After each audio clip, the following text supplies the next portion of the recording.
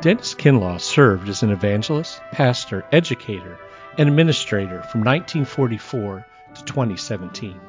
Passionate about sharing biblical truth, Dr. Kinlaw became a significant voice for holiness in the 20th century. We hope you enjoy this message from Dr. Kinlaw.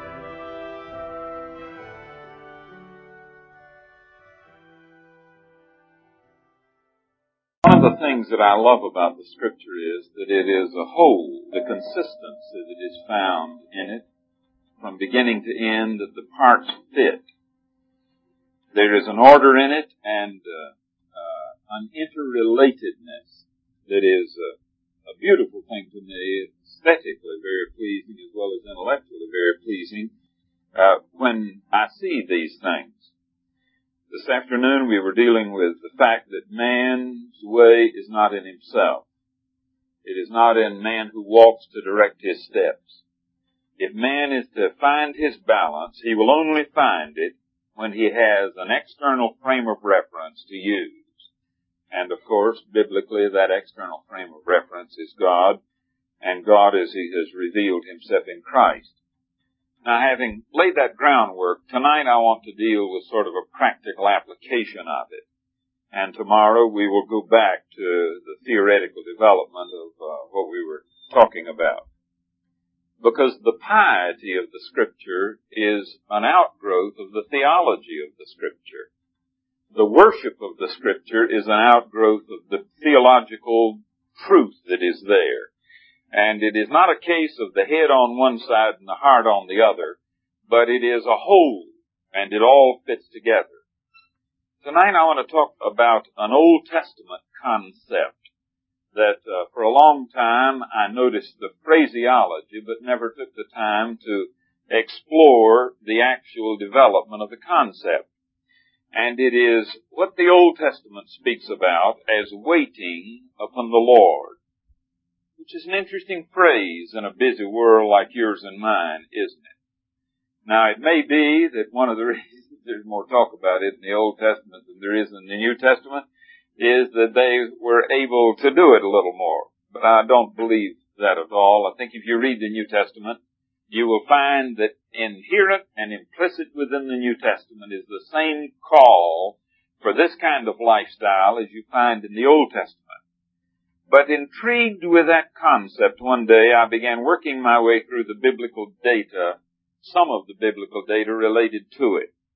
It is obvious that the life of waiting upon the Lord, or the position whereby a man does wait before the Lord, is one that is to be highly prized in the Old Testament. A great value is to be placed on it. Most of us know that great 27th Psalm that begins, "The Lord is my light and my salvation.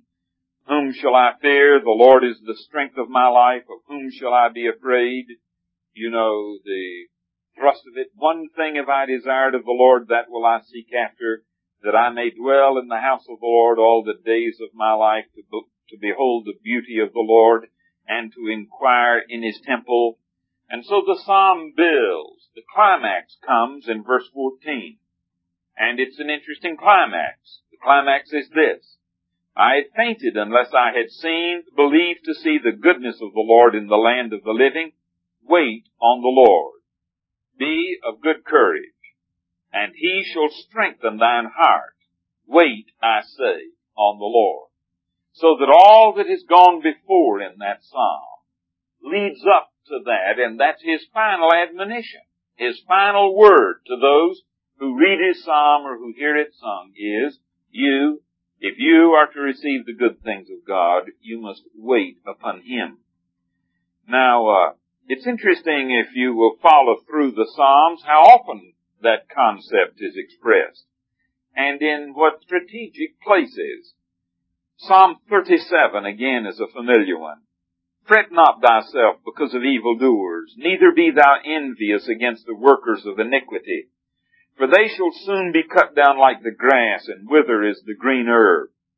Then he begins to give some words of counsel and advice for people who are in spiritual need. He gives a ladder, as it were. He says, "Trust in the Lord and do good. So shalt thou dwell in the land, and verily thou shalt be fed. Step number 2, delight thyself also in the Lord, and he shall give thee the desires of thine heart.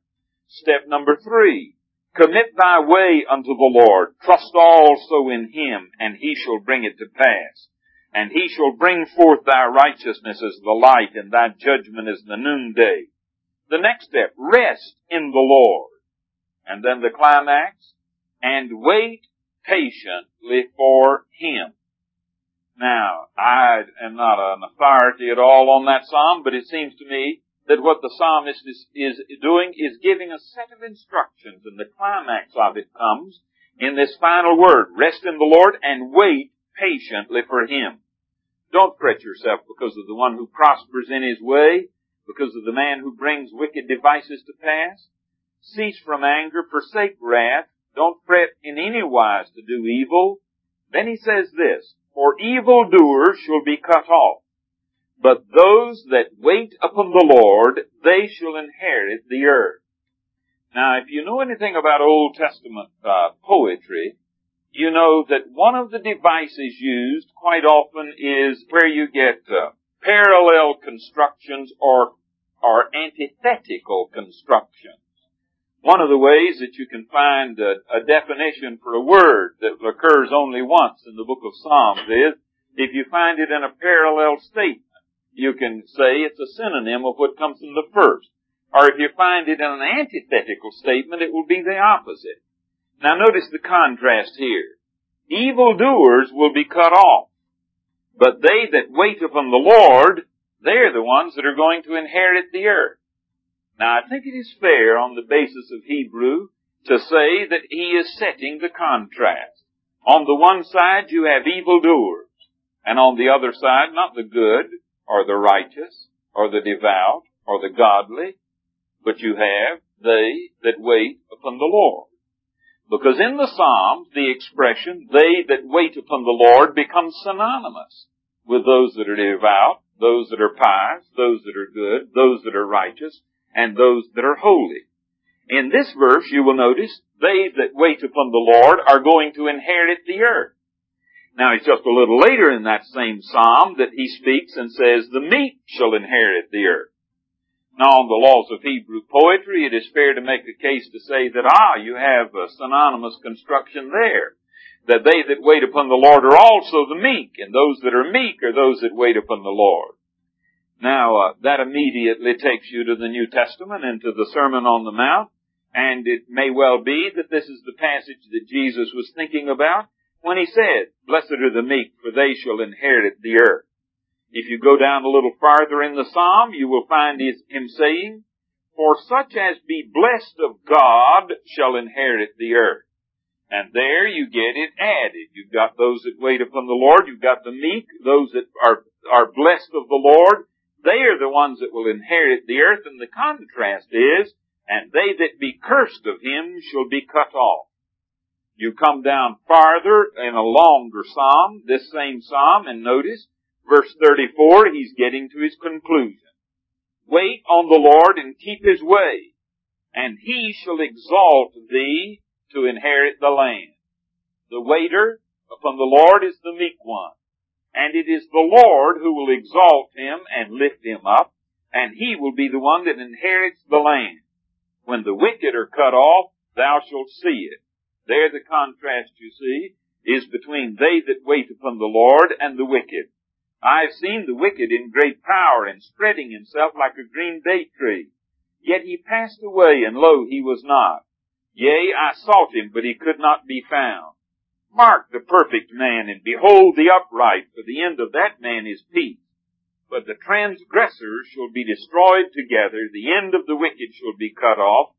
But the salvation of the righteous is of the Lord. He is their strength in the time of trouble, and the Lord shall help them and deliver them.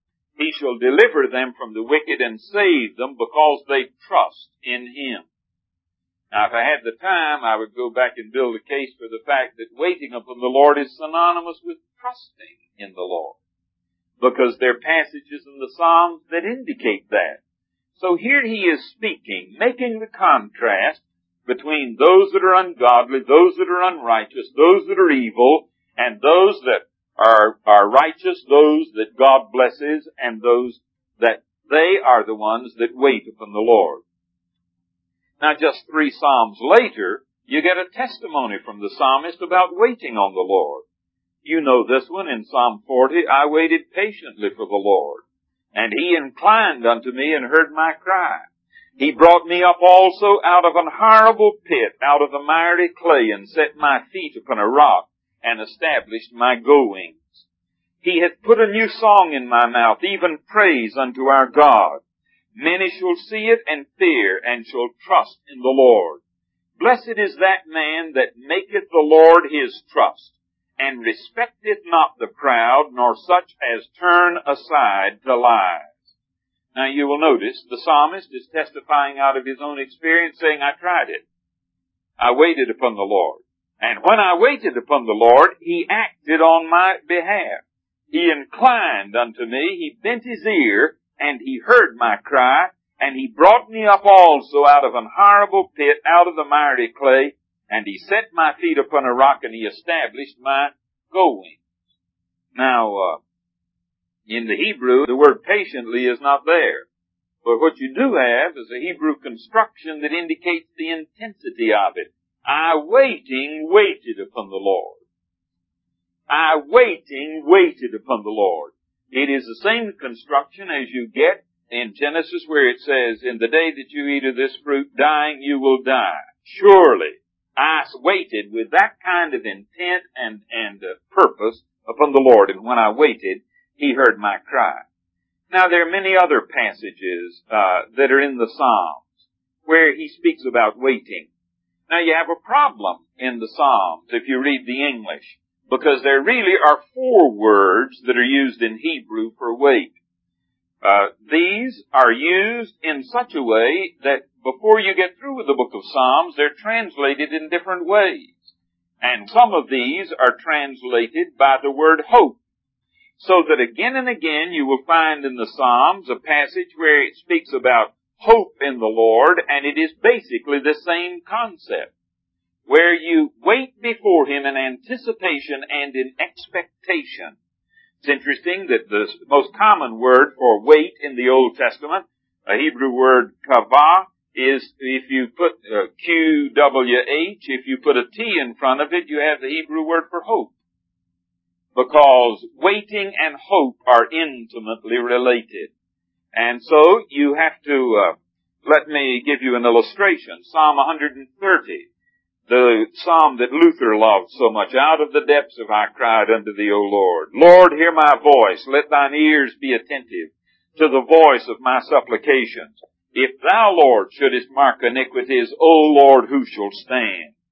But there is forgiveness with Thee, that Thou mayest be feared. Here's a man under great guilt.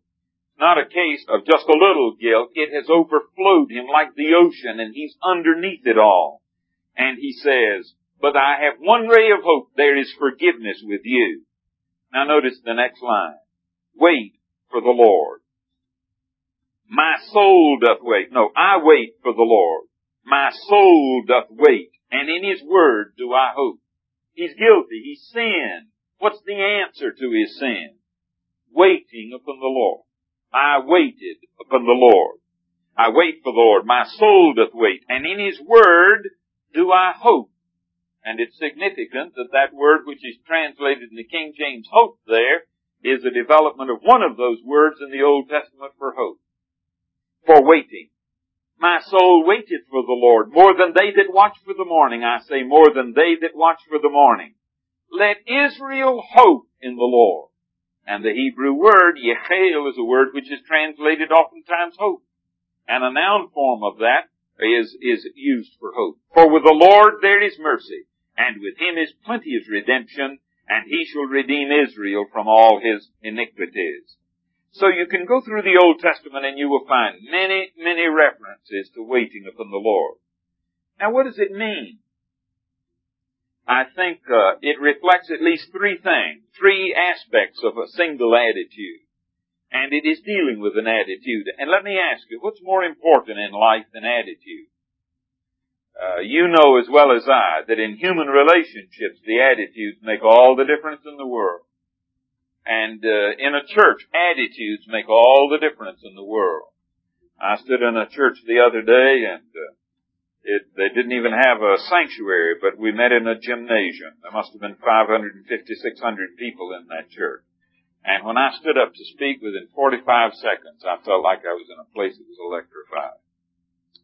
Now, it was interesting, the electricity that was there. I got to know the church, and it's a very aggressive church. They have a complete congregation of Cambodians in their church. It's in a large city, and there's a large Cambodian community of refugees that have come in, and they've started to work with those refugees. And not too long ago, the pastor baptized in first-time professions of faith for conversion to Christ on one Sunday, 22 Cambodians. I walked down a hall, and it was in a hallway where there were some stairs and a little extra room. They had a Sunday school class packing it. And they said, we call this Times Square Sunday school class. So they had good humor. But the place was electric. And I found myself, as the old fellow said, Kinlaw, you preached better than you're capable of preaching. Because the attitude and the atmosphere elicited it out of you. It's true. Now, most of you are preachers, and I think you understand what I mean. And when you're not reading a manuscript, sometimes your language is not as good as you'd like for it to be. I found my language flowing. I was under heavy constraints for time, and knew I had to move fast. And I found it flowing very much better than I'm normally capable of doing. But the attitude, the atmosphere, was something that produced something through me that would not have been there. Attitudes make a difference. Now, what about attitude? Three things in this. One is an attitude of openness. And how many of us are not open to God? And not open to that other world? It's not that there are many of us that we're not open because we say, no, I don't want anything to do with that. I don't believe in it at all. We've just structured a lifestyle, so there's no openness to God. And you know who the sinners are worse? It's preachers and administrators. Christian workers. I've visited enough mission fields that I know, and I'd be interested, Dr. Stewart, if he'd concur in any of this. But you get on a mission field, and you think there you're going to have the saints of the earth, just like when you walk in the churches, you expect to have the saints of the earth in the pulpit. Most of us are too busy to be saints. We've got a lifestyle that's structured for us, that we're shut. God Himself come knock at our door, walk right through our life, and there'd never be an opening for Him to get into us or to speak to us. You know, living through the Easter story again. You know, it's interesting. Caiaphas took a course in seminary on how to recognize the Messiah when He came.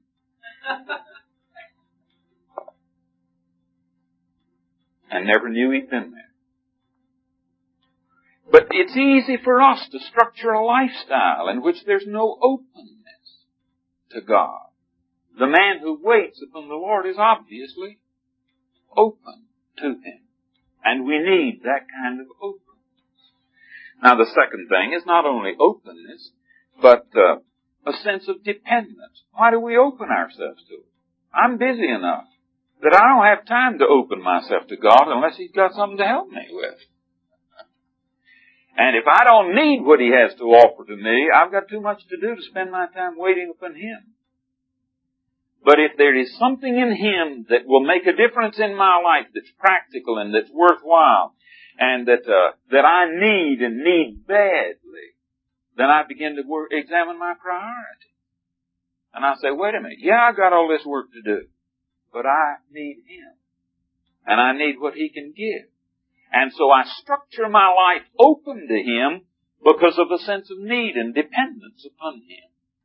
And I don't believe that most of us are going to miss God's best because of deliberate, willful, vicious sin. We're going to miss it because we just got our lives structured where He couldn't get to us. And He couldn't help us. And He couldn't give to us. Now that's the reason I appreciate times like this. Because God knows we need them. We all need them. I was an administrator for 13 years, and I know what that kind of life is like. I was a pastor for a number of years, and a very hectic pastor. I went one period of that time, I was probably speaking 5 to 9 times a week. I remember one of my members who used to say to me, "Dennis's preaching is like dried peas poured on a tin roof." And I had this instant panic in my stomach. Is she talking about me? But there needs to be a sense of dependence. Without His help, we're not going to make it, so we wait. An attitude. We wait. Openness. Dependence. Because, nobody else can do it. Now, that's one of the things that in this Psalm 130, I remember what a shock it was to me. When I really looked at Psalm 130, out of the depths have I cried unto Thee, O Lord, Lord, hear my voice. Let your ears be attentive to the voice of my supplication. He's in trouble. What's his trouble? If you are going to mark iniquities, Lord, who shall stand? What hope is there for me? But there's forgiveness with you, that you may be feared. There's hope. There's forgiveness with you. Now, what does He say? I'll claim it? No. He says, I'll wait.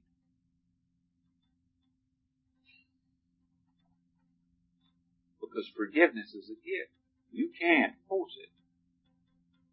You don't push the button and get it. God's good things don't come automatically. It's not technologically put together quite like our computers are, and so forth. And so the psalmist says, I'm in great guilt. I've sinned.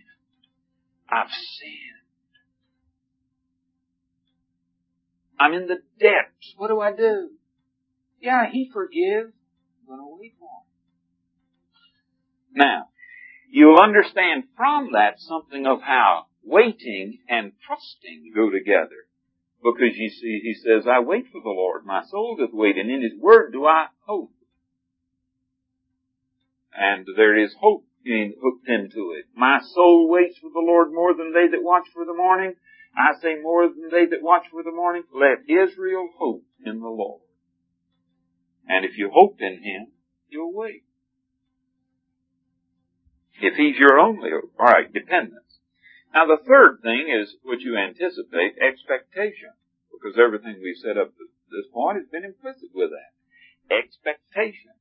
Let me go back to the fact that the basic words are translated. The noun for hope, the most common word for noun for hope in the Old Testament, comes from the most common word in the Old Testament for waiting. Because you see, if you don't hope, you won't wait. If there's no hope in you, and if there's no faith in you, there's no hope in you. So all these things run together. The waiting is an evidence of our faith and of our hope. And now about it, faith, hope, love, these three. The greatest of all these is love, but it's as you wait upon Him that His love is poured out to you and you become the recipient of it. But you'll notice faith and hope, and these go together. Now I found a line in the book of Job that I love. It speaks about the caravans of Sheba and the merchants of Teba looking for an oasis in the desert. And it says, as the caravans of Sheba and as the merchants of Teba wait for an oasis. Now, isn't that an interesting picture? That kills once for all the idea that biblical waiting is sort of passivistic, sitting down doing nothing. It doesn't. How do people in the middle of a desert, traveling through the desert, wait for an oasis? They wait with some anticipation and some fervor. And they say, it better be there. Some desperation and also quickening of pace to get there. So it is not the idea of sitting doing nothing. It is fervent anticipation, expectation, waiting for God. Let me go back to Psalm 130. He says, my soul waits for the Lord more than they that watch for the morning. I say more than they that watch for the morning. The preceding verse says, my soul doth wait, and in His word do I hope. Now, what assurance do we have? What's the basis of our expectation? It's His word, isn't it? And His faithfulness. And He says, I wait like the fellow who waits for the morning. And how often does the morning come? And how sure is it? It's been rather steady, and it's been rather sure through these years.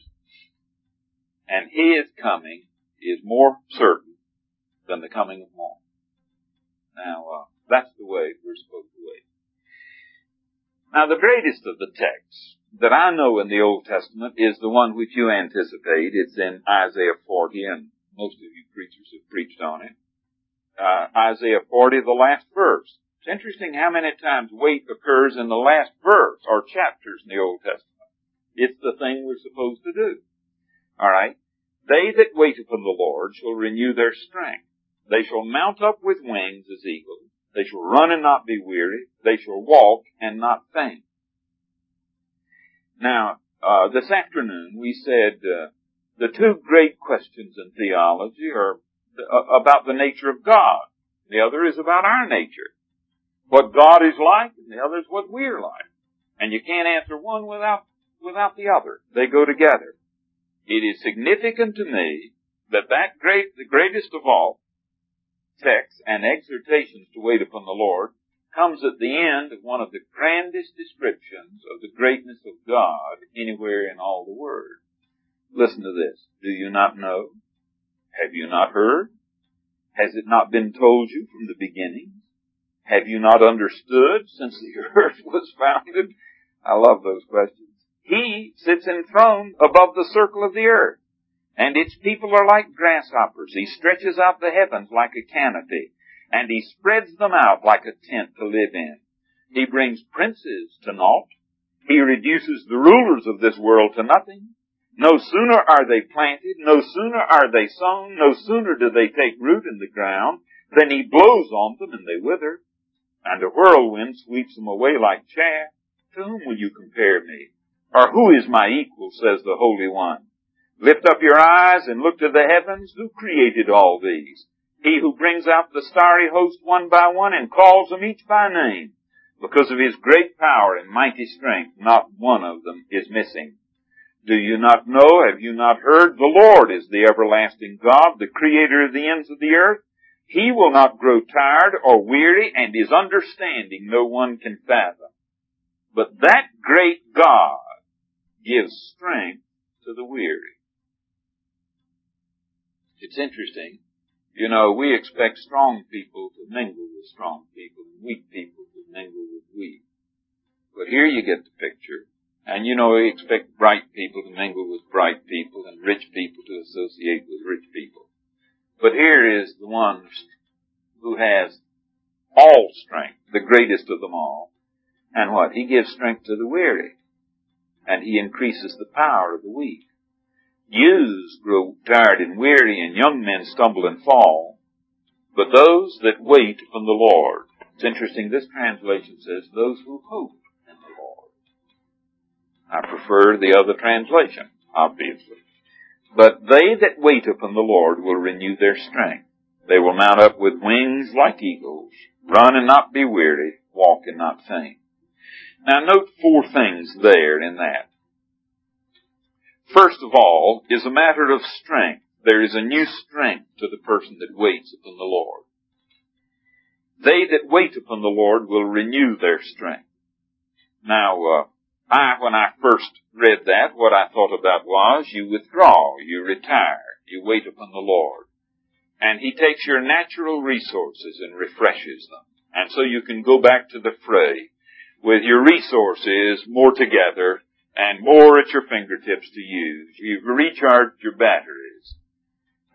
That's one of the things I thought about. They that wait upon the Lord will renew their strength. But I looked at the Hebrew.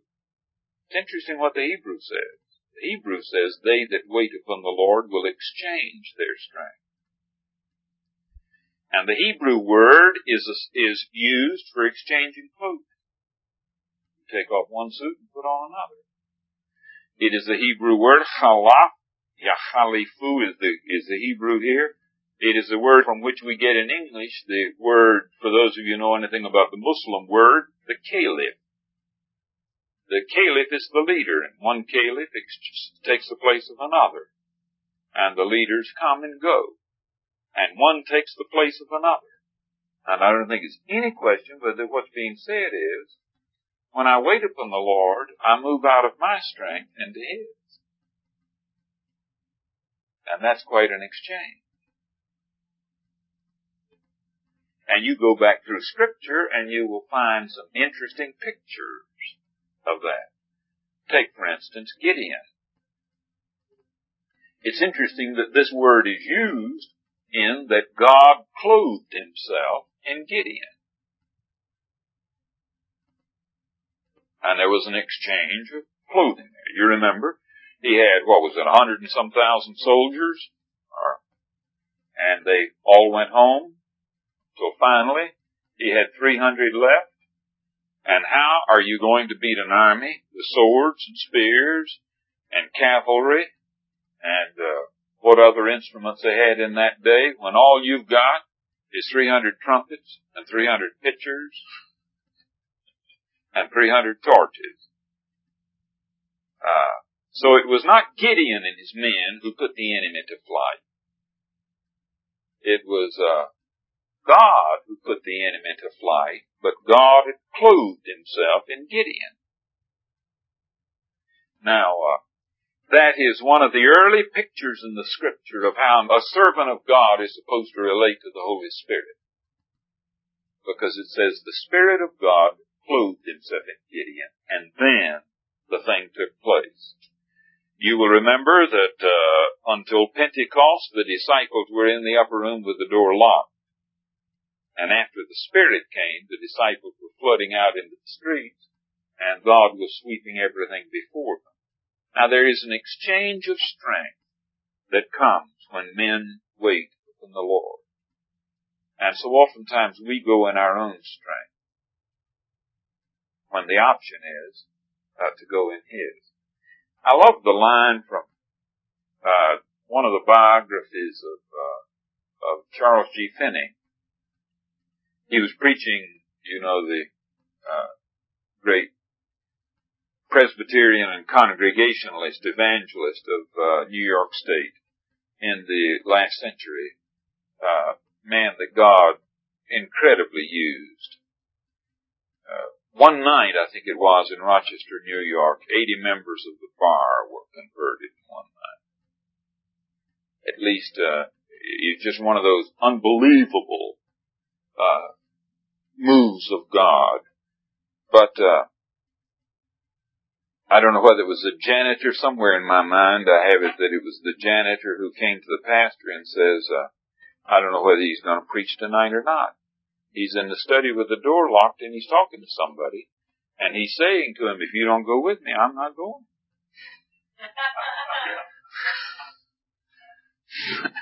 If you don't go with me, I'm not going.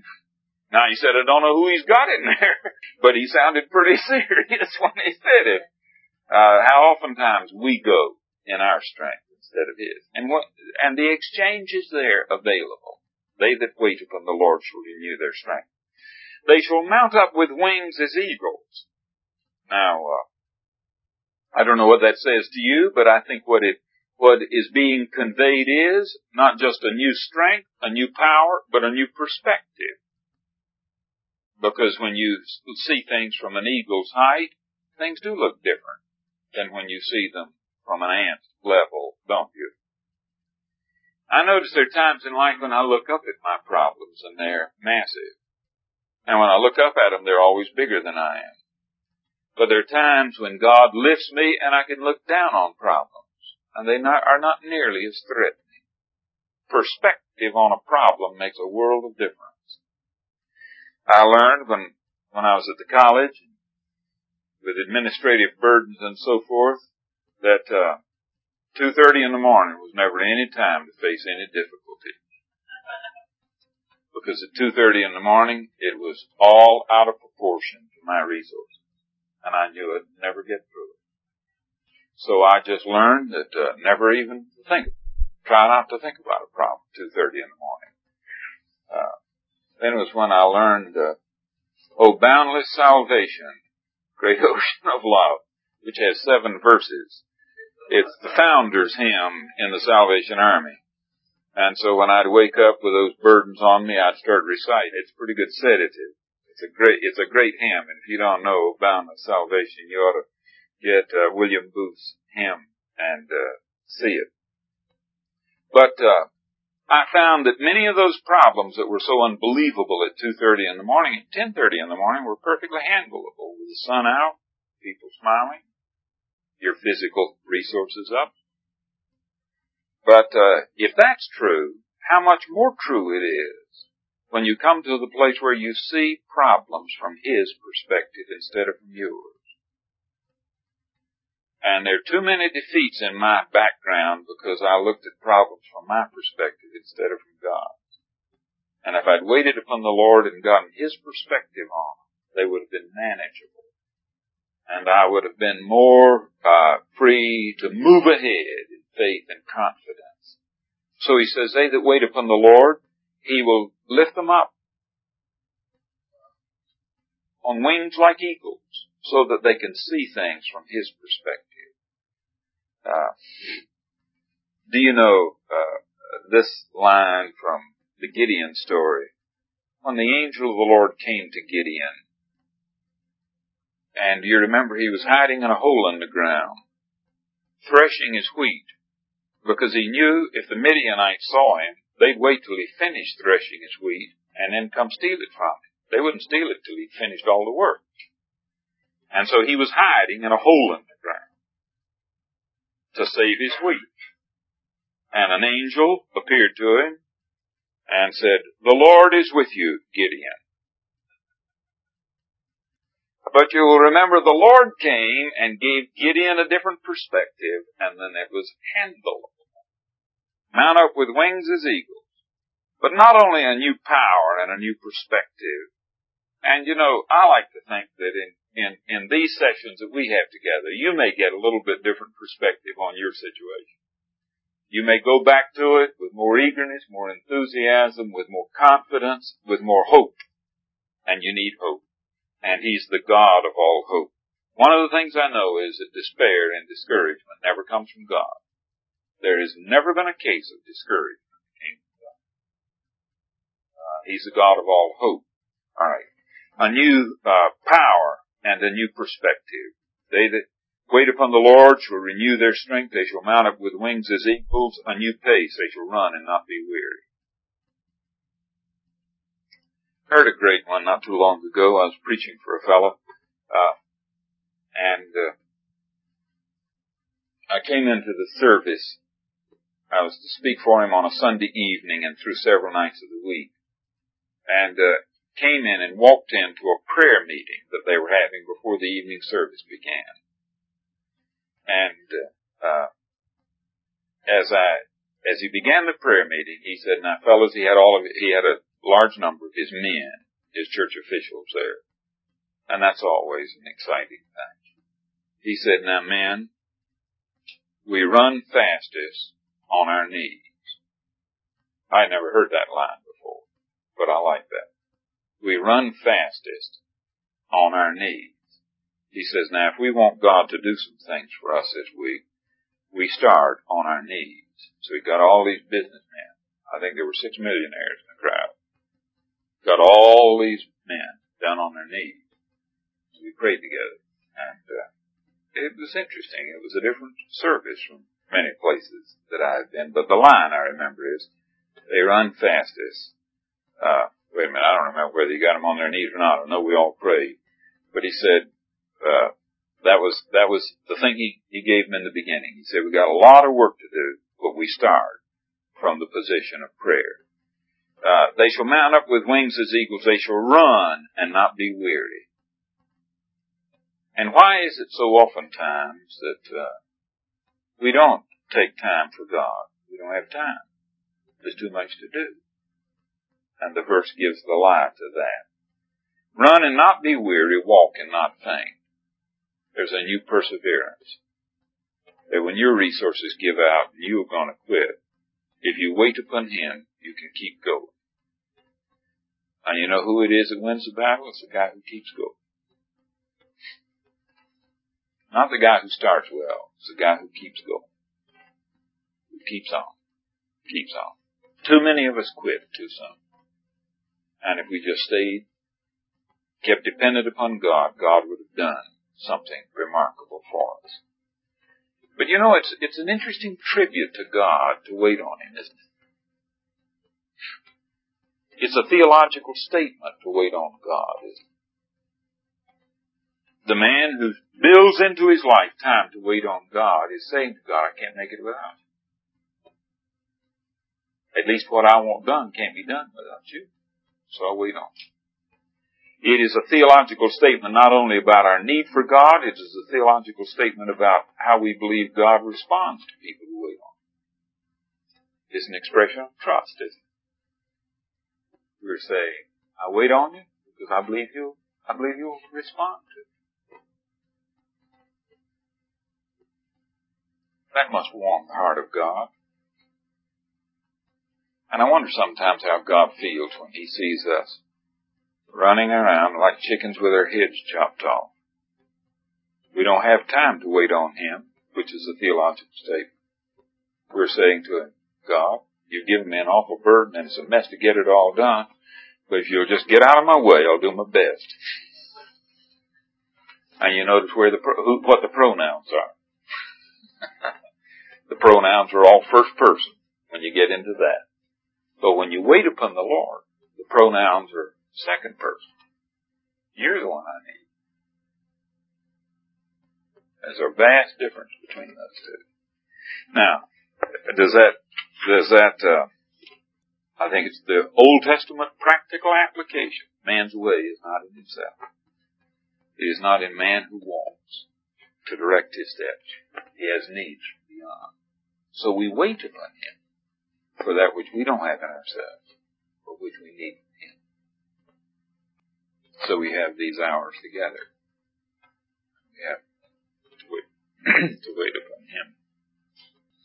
As I said this afternoon, one of the things that's most exciting to me is, as the years have passed, it's become more so.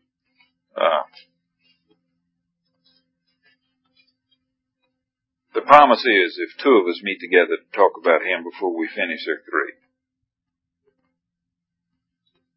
And if 20 of us meet together to talk about Him before we finish, they're 21.